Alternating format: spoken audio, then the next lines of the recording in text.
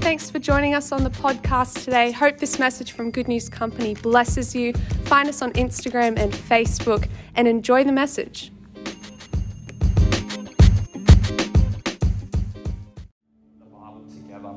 We're going to jump straight into it, but tonight, a little preamble, I want to talk a little bit about the unseen realm. I want to talk about the spiritual realm, and the reason is because since the very beginning of the book of Ephesians, the Apostle Paul has been talking to us about the spiritual realm. He's been trying to draw our attention to say, guys, church, people of God, I want to remind you there is more than the physical realm.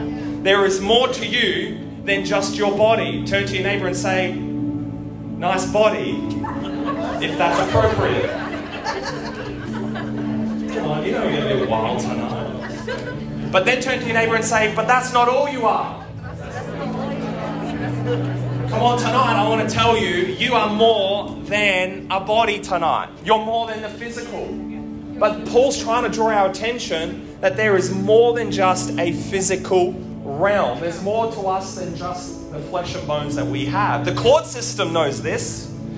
The court system knows this. If you were to go to court today for something that you had done 10 or 30 years ago, you would still get in trouble, even though science tells us that every 7 to 10 years, every cell in your body dies or replaces itself with a whole new cell. Up to 7 to 10 years, depends how many cells you got. Maybe it's close to a decade, but your whole physical body will actually change. So you are not the same physical person as you were 10 years ago. Yeah. But if you try and do that in court and be like, but judge, that wasn't me. That was another bunch of cells together. They're going to send you on a sentence because they know that you are more than just your body. Yeah. We're created in the image of God, who is a triune being, and we have a body, we have a soul, and a spirit. And in the same way, there is our physical realm, but there is a spiritual realm as well. And Paul is telling us, guys, you don't need me to draw attention to the physical realm because you know all about that. You experience it every day. But he wants to say, hey, there's something more going on as well. From the very beginning, right, he starts off Ephesians. Our first message was called the best seat in the house. And that whole message in Ephesians 1 was all about the fact that we are seated with Christ. We are in Christ, seated in the heavenly realms. We're seated in the heavenly realms. And so he says it from there. And then Paul is constantly trying to remind us, hey, open the eyes of your heart. Right? He's constantly telling us that you are in the world, you're not of the world. He's telling us you might be sitting at home on your couch, but at the same time, you're also seated in heavenly places. Paul's trying to remind us that we have more than a body. And even though you might have a seat, in Ephesians 1, he starts off talking about you've got a seat in the heavenly realms, but he doesn't leave us there because in Ephesians 6, what we're about to read, he doesn't talk about the seat in the heavenly realms, he talks about the struggle in the heavenly realms. And Paul's telling us this because he knows that there is more going on than what we can see. He knows. He's trying to remind us, draw our attention, that even though we have a seat in the heavenly realms, there's more going on. He knows that there is no seat that you have without a struggle, right? He says there is no opportunity without opposition. There is no blessing without a battle, and there is no freedom without a fight. And Paul wants to remind us tonight that there is something more going on. So I've titled this message, as you can see, Fight For It. Fight For It. Fight For It. There's a subtitle coming up later as well. But Paul is trying to tell us in Ephesians chapter 6, we're going to get to the scripture in a second. He's about to tell us that, you know what, there is more going on than just this. He's trying to prepare us for the fight that comes hand in hand with our position. Fight for it. Turn to your neighbour and say, fight for it. All right, I'm going to jump in here. It says this in Ephesians chapter 6. We're going to read 8 verses. And I want to land on just one particular verse, but I got a few comments that I just can't help but say throughout it. The armour of God. Who's heard a message on the armour of God? Maddie and Chris, so nice to see you guys. You look great. Who loves Maddie and Chris? They're awesome. So good to be in. I believe every one of us is going to receive something from God tonight. Ephesians chapter 6, the armour of God. It says this, Paul writes, And he says, finally, be strong in the Lord and his mighty power. Put on the full armor of God so that you can take your stand against the devil's schemes. Tonight, I want to tell you that God has a plan for your life. Yeah. But the enemy, the devil, has a plan for your life too. The Bible says that he schemes against us. The enemy, he schemes. He's a strategist. He's been studying his target for thousands of years. The enemy knows you. And he is scheming to get you. The enemy schemes towards us. And he knows just where to get you at just the right time of day. Right? With just the right thing to show you. Just the right feeling to give you. He knows his target. And the Bible says the enemy schemes against us. See? There it is. Verse 12. For our struggle is not against flesh and blood. That's people. But it's against the rulers, against authorities, and against the powers of this dark world, against the spiritual forces of evil in the heavenly realms. In other words, we're not fighting people, we're fighting a spirit. Yeah. And oftentimes you'll be in a conflict with your boss or your mom or your dad or your kid or your husband or your wife, but you're not really fighting against them. There is a spiritual dynamic at play. Yeah. So you're not fighting against your boss or your co-worker or your government. Ooh. That's good. There is a spiritual dynamic there. And, you know, this is one thing I've been convicted of, and I haven't shared this with you yet, but, I mean, we never fight, okay? Never fight. And you and your wife and husband, you guys never fight either. But I want you to realize that when you fight, when there's an argument or tension there, the enemy is sneaky. Satan is sneaky. And he wants... Gabe said it this week, actually, at our life group. He said, the enemy is sneaky. He said, he wants you to fight each other, not realizing that he's there. When really we should stand together instead of fighting one another, standing with one another and saying there's obviously a spirit of poverty in our house and we're fighting about money when we should be fighting against the principality of poverty. That's good. Or tension or anger or unforgiveness or whatever it is. There is a spiritual dynamic. And so Paul says, don't forget. Verse 13 says, therefore put on. Because of that, put on the full armor of God, so that when the day of evil comes, you may be able to stand your ground. And after you've done all that you can to stand. Stand firm then with the belt of truth buckled around your waist. How many know truth will hold you together? And with the breastplate of righteousness in place, that's your character. And verse 15, and with your feet fitted with the readiness that comes from the gospel of peace. Verse 16 says, in addition to all this, take up the shield of faith, with which you can extinguish all the flaming arrows of the evil one. I'm going to focus on one part of the armor tonight, and it's not this, but I couldn't go past this without saying, I've noticed a little bit too much today in our world, Christians, believers in Jesus, dropping their shield of faith. You have a shield of faith.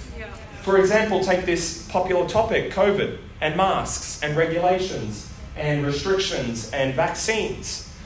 Wherever you stand on this, and I might say some hairy things, if you have any issues, totally you can email me, okay, complaints. My email is essie@goodnewscompany.com.au. But wherever you fall on that issue tonight, I'm not a politician, I'm a pastor, so I'm not going to speak to those positions, but I'm going to pass you for a moment and say wherever you stand on any issue, but let's just take that one because that's what we're all talking about. Whatever you want to do, don't drop your shield of faith. Yeah.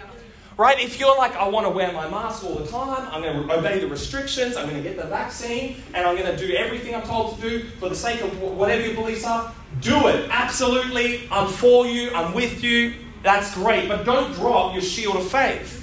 Don't drop your shield of faith and hide in fear or cower in fear. Remember that this is not just a physical battle we're fighting. There's a spiritual dynamic. And so don't drop your shield of faith and say, oh, I'm afraid, I've got to rely on someone else to protect me, I've got to get this, I'm anxious and all of that stuff. When you drop your shield of faith, you just get pinged with the arrows of the enemy that say anxiety, fear, control, all of these things are coming against you. Hold up your shield of faith. Or if you're on the other side and you're like, it's all a hoax, it's not true, they're coming on this, I'm not doing that, no way, Jose, whatever. I'm for you. I'm with you. I love you. You're amazing. But whatever you do, don't drop your shield of faith. Yeah. And don't be riddled with the arrows of the enemy called anxiety and fear and someone's out to control me and it wants to do this or that. You have your belief, but don't drop your shield of faith. I see too many Christians on Facebook at the moment who are riddled with the arrows of the enemy. Yeah. And whatever side of the camp you stand on with that particular issue, the arrows are all coming from the same direction. They just got different names on them. But the Christians who have a shield of faith, they can hold on to their personal conviction and withstand the arrows of the enemy. Is that okay? Amen? All right, I just had to throw that in there. In addition, take up the shield of faith with which you can extinguish all the flaming arrows of the evil one. Verse 17 is the one I want to focus on. It says, take the helmet of salvation and the sword of the Spirit, which is the word of God. And just to finish it off, and pray in the Spirit on all occasions with all kinds of prayers and requests. Praying in the Spirit is part of the armor. A lot of times we forget that one. But I want to focus on verse 17, the first half. Take the helmet of salvation. The helmet of salvation. What does the helmet protect? You can say it. Your head. The second title, the subtitle is Protect Your Head. Protect your head. Heavenly Father, I just thank you that you're here tonight. And I ask that you would speak to each one of us. And Father, I know that you have something prepared for us tonight. In the name of Jesus. Come on, everyone said? Amen. Everyone said? Amen. Hands up in this place if you've ever been in a fight, like a physical fight. Hands up. Come on. Be real. It's okay. All right, let's keep our eyes on the second row. There's about 4 hands going. Physical fight. Physical fight. I've never been in a physical fight before. I punched a guy one time. I'll tell you that story. Maybe you've heard it later. This was after I was saved as well. Okay, so if you really want to know, you can also ask Essie that. But I've never been in a physical fight. But I remember one time my brother, he had a boxing bag in his undercover area. And I remember him getting me over as a kid and teaching me how to fight with the boxing bag. You know, because that's what all the bad guys on the street do. They just stand there and swing. And he's like, Kieran, what you got to do, the main thing you want to do is make sure you hold your hands up, right? So you can, protect your head. Yeah. He's saying you've got to hold your hands up and only one goes out at a time. I think, I don't know, I remember. Protect your head. What was he trying to do? He's trying to prepare me just in case I ever get in a fight. He's trying to prepare me for a fight. You know, in our scripture tonight, Paul in this text, primarily, he's talking about a fight. He's talking about there's a fight on its way. And he uses this kind of strange picture of armor to get us ready, to prepare us for a fight. And this picture of armor in our world today is kind of strange, but he's in the New Testament talking. But if he was in the Old Testament, armor wouldn't be that strange of an illustration to use, right? In the Old Testament, it's not PG, guys. Like, it's kind of gory. I'm just looking. Do we have any kids? It should be fine. Okay. There is kids' church, so I'm not going to be too graphic tonight. But anyway, it's less of a deal than I'm making it sound. In the Old Testament, there are heaps of battles all the time, right? We always see God's people going up, marching out. We see soldiers and armies and battles and tent pegs and we're seeing giants and grasshoppers and we're seeing all of this crazy stuff going on in the Old Testament. We see Israel, right? God's people.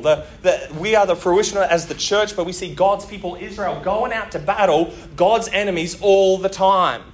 There's always a gory battle going on. You see the enemies of Israel. Who do we have? We've got the Hittites, the Girgashites. Come on, the Amorites, the Canaanites, the Perizzites, the Hittites, the Jebusites, the Termites, the Vegemites. That's preacher jokes for you there. We see all these battles going on all the time. But then we get to the New Testament and we kind of see all of that sort of stuff drop off. We don't read any narratives of epic battles. We don't see any armies going out to fight. We don't see any giants getting slayed or anything crazy like that. And so we don't see any of that in the New Testament, which is our world today. And it's easy to think, man, has the devil gone to sleep? Has he moved on? Is he still here? Because we're not seeing any of these battles. But Paul's trying to tell us, he's like, the enemy hasn't gone to sleep and he hasn't moved away. He's just changed tactics. Now the battle isn't in the physical. The battle is now in the spiritual. And you better believe me that there are still armies marching against your life. There are still enemies marching against your finances, your family, your peace, your promises. The enemy is still marching out towards you. Sure, you won't wake up and see a giant standing over your bed trying to attack you, or you won't see a crazy king delusional with a spear trying to throw it at you during music practice, right? We're not going to see battles or fights or Samsons crushing temples, but the enemy still marches against your life. He's just changed tactics and he's moved it to the spiritual realm. And so Paul tells us to put on the armor of God because, point number one, you're in a fight. Because you're in a fight. I don't care who you are here tonight. You might be the most Christian person here. Like you got Bible verses on your door. You know, you've got the footprints in the sand, on your, that's your favourite verse. You might be the most Christian, the most blessed, the most anointed, the most gifted. You might be there, but I'm telling you, every person in this room is in a fight. Every person is in a fight. You're either in a fight or you're about to be in a fight. The enemy is coming against us. And the question there is, where does the enemy attack? Anyone ever read Sun Tzu, Art of War? Art of War, great book. Where does the enemy attack? Well, any great enemy, any great army, he will always attack the place that can cause the most damage. The enemy is going to come after you to the place where he can cause the most damage.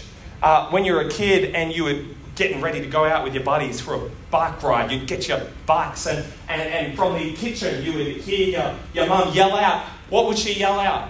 Put your helmet on! She's always yelling, put the helmet. She doesn't say, put your knee pads on. She doesn't say, put your elbow pads on. She doesn't say, put your Crocs on. She doesn't say, put on your belt. She says, put your helmet on. Because if you hurt your knee, you're probably going to be okay. If you scrape your elbow, you're probably going to be okay. If you fall over and stub your toe and get it caught in the chain, you're probably going to be okay. But your mum knows if you fall and hit your head, it's game over. Because it can cause the most damage. Because it can cause the most damage. Look at how Paul, in other parts, in 2 Corinthians, look how he tells us to fight. Right, it says this in 2 Corinthians. He says, for though we walk in the flesh, we do not war after the flesh. Why? For the weapons of our warfare are not carnal, that means physical, but mighty through God to the pulling down, look at that, pulling down of strongholds. Verse 5, watch this, casting down what? Imaginations. And every high thing that exalts itself up against the what? Knowledge of God. Taking into captivity every thought to the obedience of Christ. Cast down imagination and every high thing that exalts itself up against the knowledge of God. I want you to listen to this. The high things that are coming against your life are coming against what you know about God. The enemy is coming against what you know to be true about God. You know you're healed. By his stripes we are healed. It's finished. But the enemy will come and bring symptoms to try and convince you that you're not healed. You know you're free. You know you're free? Did you know you're free tonight? Come on, how many know you're free in Jesus? You are free. Yet the enemy will come and say, yeah, but remember when you did that last week or last night and you're not free anymore. What are you saying you're free? God can't fix you from that or remind you of something you did 8 years ago and you're not free. He will come against what you know about God. Look at what the enemy's attacks are called. Let's put verse 5 back on. He says, the enemy's attacks are called imaginations. The enemy's got smoke and mirrors. That was... He's coming at you with imaginations.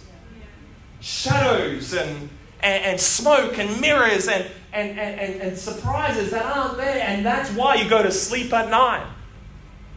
And you wake up tired because you're stressed out over the could-be's, what happens if, maybes, what if they do this, what if that happens, what if I go into lockdown, what if, maybe. You're stressed out over imaginations, things that haven't even happened. The enemy is coming against you. And too often, we allow him in. Point number 2 is this: the enemy wants to get in your head. You ever had someone get in your head before? I love Hamish and Andy, their podcast. I don't endorse it, but I love the Hamish and Andy podcast. They do this segment where they get people to call up.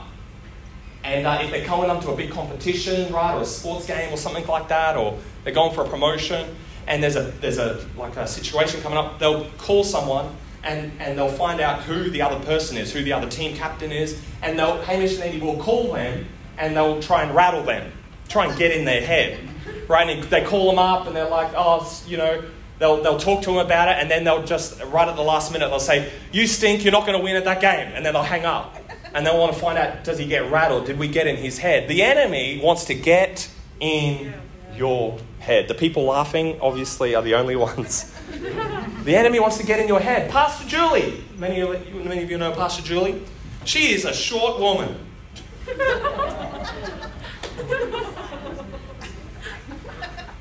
Just have a drink.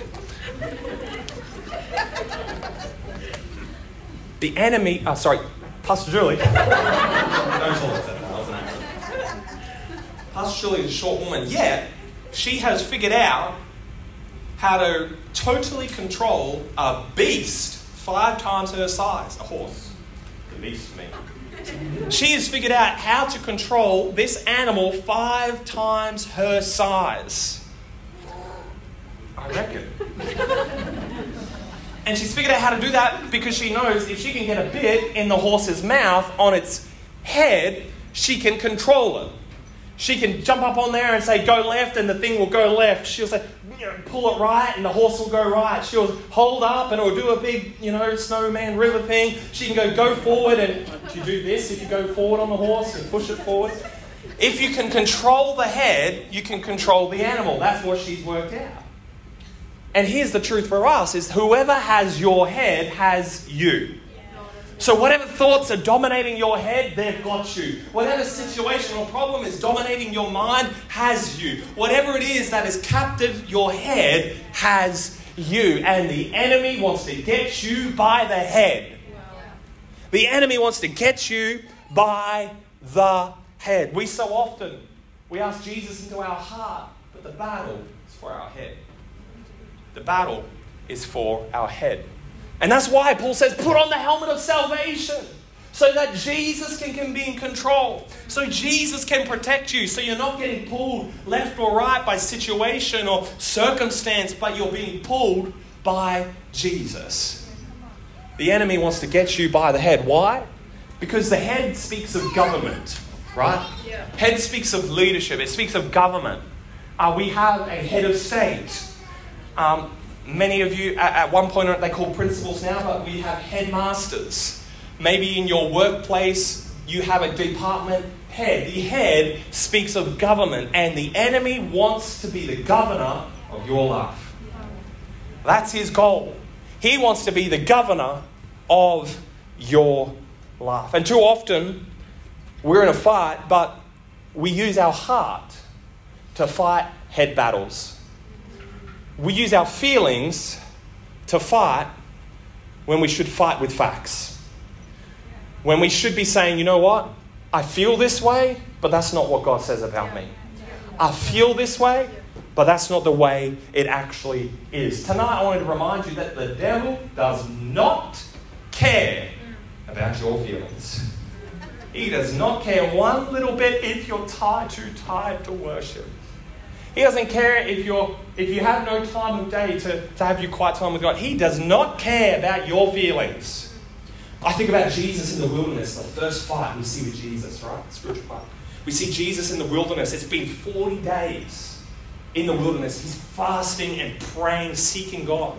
And the Bible says after 40 days the enemy comes. Note, he doesn't come at the start of the 40 days because he knows he has no chance if he got just freshly baptized, called and appointed Jesus to take care of. There's no way he's taking care of that guy. The enemy comes when Jesus is tired and hungry and walking around this stinking desert for 40 days. Then the enemy comes. It's like, maybe I'll have a chance. And he'll do the same with you, by the way. He's not coming to attack you now, in an environment of faith where you just worshipped, where you're hitting the word of God and you're with your brothers and sisters. He's not coming at you now. He's strategic. He'll come Wednesday night, Friday when you're tired. He doesn't attack on a Sunday morning or Sunday night. He attacks on the Saturday night when you're tired. And when your kid has done the same thing 20th time, in 20 minutes, he'll come then. And we see Jesus, but what we don't see is Jesus in his fight like, oh, devil, do you have to come now? Because I've been in the desert for 40 days, devil, and I'm hungry. I know your job right now is to tempt me with the bread, but I'm hungry and I feel I feel really hungry. So if you could you come back tomorrow? Because the Spirit's got me out of here. I'm out of here tomorrow. So if you just come and I'm fresh and ready, maybe you come when I'm healing some people because I'm going to be pumped up for the fight there. The devil, Jesus does not fight with how he feels in the moment. What does he do? He fights with facts. He says, it is written. That's good. I say, this is what I'm feeling. This is what is written. He's saying, what is written is you won't do this and I won't do that because the Word of God says this. Don't fight with your feelings. You've got to fight with facts that are rooted in faith. Real change doesn't happen when you say, well, I really feel like I'm going to lose some weight this year. Because you'll be December on Christmas Eve and you'll be like, I feel like I should still do this. Real change happens when you say, you know what, I'm not just going to feel this. I'm deciding in faith and rooted in facts that, you know what, I'm going to do this because this is what God says about me. Fight with facts. He's coming against what you know about God. But Kieran, I really like him. I feel so I just really like him, Kieran. He's a good guy, he's cute and handsome. Yeah, that's how you feel. The facts are, he broke. His mum does his laundry. Right? He doesn't come to church. He doesn't take his faith seriously. What makes you think he's going to take you seriously? Don't fight with how you feel. But Kieran, she's 10 out of 10, bro. She's good looking. And I think I really feel like, yeah, but the facts are, she's crazy. Okay, so don't rely on your feelings. That's all I was trying to think, anyway. I couldn't put a reference to someone who wasn't perfect because I'm married to perfect.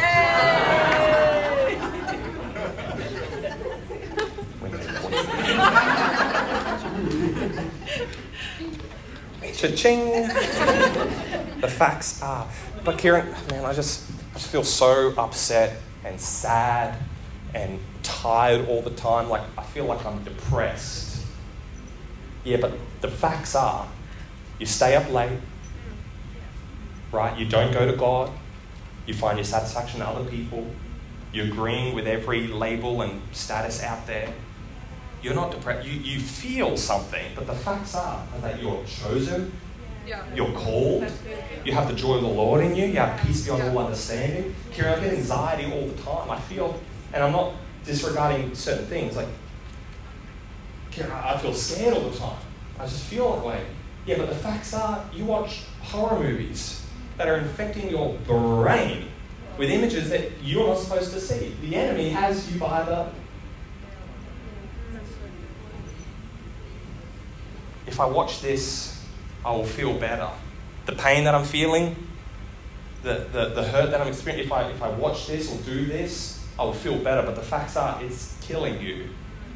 You can't fight with feelings. You've got to fight with facts. Anytime you see a head shift or a head change, or the more gruesome way to say it, a head come off, you know that there is a change of government. If the head speaks of governance, anytime you see a head change, there is a change of governance. 1 Samuel chapter 3, we see Eli. He is the prophet. He is the man of God. He is the pastor of the church in Israel at this time. And the Bible says in 1 Samuel, I think 3, 1-3, he says, the Bible records that in that day, the word of the Lord was rare. And at this time, Eli, he's the prophet, he's receiving the word. But it says the word of the Lord was rare, and there was not many visions. And then it says that Eli talks about the fact that his eyes were becoming so weak, he could barely see. So here we see a leader who is losing his head. He had no vision. He could barely see. His head was failing. And at the very same time, uncoincidentally, isn't that great? I was worried about that.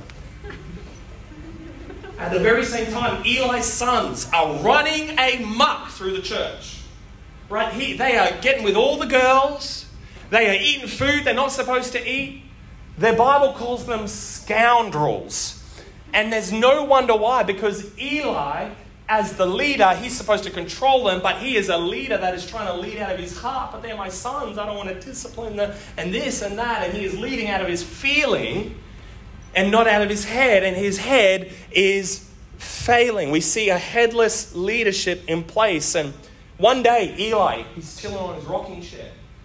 And he hears some bad news about a battle. And the bad news causes him to freak out. He rocks all the way back and then tips over and falls off his chair. And of all the things he could break, the Bible says that he breaks his neck. In other words, his head comes off. And from that moment on, we see Samuel, his apprentice, rise in influence, rise to power, and begins to lead. Anytime you see a head come off or a head change, there is a change in governance. I'll get the keys back. We see the head come off. It's a shift in authority. That's why you've got to put on the helmet of salvation. David, he's just a young boy. He rolls up to the battlefield and there's a fight already in progress. He rolls up there and the Israelites and the Philistines have been facing off already for days, but there's been no actual fighting, but the Philistines are already winning through intimidation. And David rolls up. He's just a small boy. And he sees a giant. And what does he do? He goes to the stream to get some small stones. And he goes to face off against the giant. Now, David is small. But remember, a small thing can control a big thing if it gets it by the... And so we see David do a double tap on Goliath. He slings the stone, it hits him in the head, and then he runs over and chops his head off. And from that moment on, the Israelites win the battle. Put on the helmet of salvation and protect your head. John was a great preacher. He would be out in the wilderness. And he didn't... I've been studying at the start of Matthew, but he didn't have a crowd. He didn't have a nice building or environment, but he was doing so well. His preaching was just phenomenal. And he'd be out in the crowd and he's preaching to thousands. He's just preaching. But his whole message is this. His whole message is, there's someone else coming. There's going to be a change here. There's going to be a shift happening. He must increase. I must decrease. There is another coming. I'm unworthy to tie the sandals, and there's a change coming. There's a shift coming. That's his whole preach.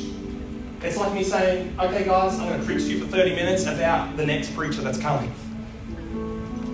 And when does that shift happen? The shift happens when John the Baptist is taken by Herod and beheaded. And all of a sudden there is a new authority in the world, and that's Jesus. And he starts dominating, and that's when his ministry really begins to ramp up. There is a change of authority because the head changed. Put on the helmet of salvation and protect your head. Jesus, by this time, 3 years later, he's getting ready to go to Jerusalem. He arrives in Jerusalem and they arrest him. You know the story. And Pilate at the time, he's the governor, he is looking at Jesus and he gives him the cross. He is sentenced to be crucified outside the city, and Pilate writes a sign and puts it on the cross and says to Jesus, he says about Jesus, this is the King of the Jews. The King of the Jews. This is the King, the head of the Jews. This is the head of the Jews. The leader of the Jews. This is the head of the Jews. And we see Jesus carry this cross with this sign to the place outside the city called Golgotha, which means the skull. So we see a head coming to another head. And when heads get together, powerful things happen. And it was in that place, on the head, on the mountain called the skull, where the head of the world, the head of the people, died for humanity. And it was in that place the authority shifted. And Jesus says, it is finished. Yeah. It is finished. We'll get the band back in a second. We're just going to worship. It is finished. We see Jesus coming back to life 3 days later. And he ascends to heaven, but before he does, he gives instructions to the brand new, about to start church. And they're in fear, they're scared, they're in hiding. The Bible says in Acts chapter 2, they're in an upper room hiding, they're fasting, they're praying, they're seeking God. And then all of a sudden, the Bible says that there is a sound. They heard a sound with their ears. And then it says they saw with their eyes what seemed to be tongues of fire that landed on every person's head. And then it says they began to speak. They began to speak in other tongues with their mouth, which is on their head. And we see all of a sudden the authority shift from they are fearful and hiding and on the run to Peter standing up and declaring and seeing thousands get saved. Protect your head. I don't know if the devil's in your head tonight. I don't know if thoughts are pervading your mind. But Jesus has given us a helmet of salvation. He said, you know what? I have covered you. Would you give me the governance of your life? Are you letting anything into your eyes? Are you letting anything into your ears that has given the enemy a stronghold, a foothold in your life? You got to watch what you watch, because the enemy will come and try and get you by the head. I'm so thankful that we see Jesus who came and totally changed the game. Totally taken the authority off the enemy, taken it for himself and dispersing it amongst his church. We're going to stand here in this place and we're going to worship. And how awesome are these songs that we picked tonight? Smoke and mirrors, and every victory is yours. We didn't talk about, hey, I'm going to do this message, you're going to do these songs. It was 5 minutes before service, and I'm like, oh, this is a great service.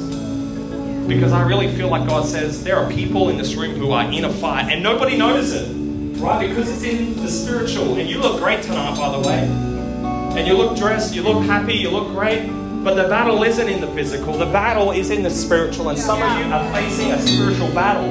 You might have no physical money, but the problem isn't that you don't have money. The problem is a spirit of poverty or a spirit of lack, or you might feel sick in your body, but that's not a physical thing. It starts with a spiritual thing. Goliath was an intimidation. He was a problem, and David took him by the head. And every problem, it's going to help someone, any problem you have has a head. Yeah. Every issue, every pain, every insecurity has a head. Don't bother doing body shots on it. Don't bother fighting with that person about what they said now. That's a body shot. There might be unforgiveness in the past. Find the head. Attack the head. Cut off the head of the problem. Because every problem has a head. Find it. Or let God find it and do the work. In a second, I'm going to pray. And when I finish praying, this is a perfect message to do. I came to serve notice on the devil tonight and to apologize to the Master Chief. And that is that the fight is already finished. Come on, that's the last point I want to leave you with tonight. You're in a fight. You're in a fight every day, but I want to tell you tonight, the fight is already finished. The fight is already finished. It's done. It's over. The fight is already finished. We're going to be done here in a second. The plane is on its way down. I love in Genesis chapter 3. Oh, this is exciting. There's a spoiler to the story in Genesis chapter 3. We're talking about protect the head. Head is authority. I love it in Genesis chapter 3. It says this. It talks about the fact, chapter 3 verse 15, it talks about the devil and the Son of Man, that's Jesus, and everyone that comes in under Jesus. Says that the heel, the snake, will strike the heel. That's part of the fight. But then it says, but he, the Son of Man, will crush his head. Wow. I came here to tell you tonight that the facts are you are free. The facts are you are forgiven. The facts are you are set apart. You are healed. You have a future. You are whole. You are happy. You are saved. You are sanctified. You are filled with the Spirit. And He has already finished the fight. So you don't have to strive. You don't have to struggle. You don't have to do anything. Because we don't fight for victory. We fight from victory. We don't fight from weakness. We fight with strength tonight. As we finish Ephesians, I want you to leave this place tonight and remember to fight for it. And remember that the battle, the fight, is already finished. Heavenly Father, I thank you for tonight. Thank you for the last 6 weeks. We're excited about what you got coming up. And Heavenly Father, I thank you there are people free tonight. In Jesus' name. Come on, say amen.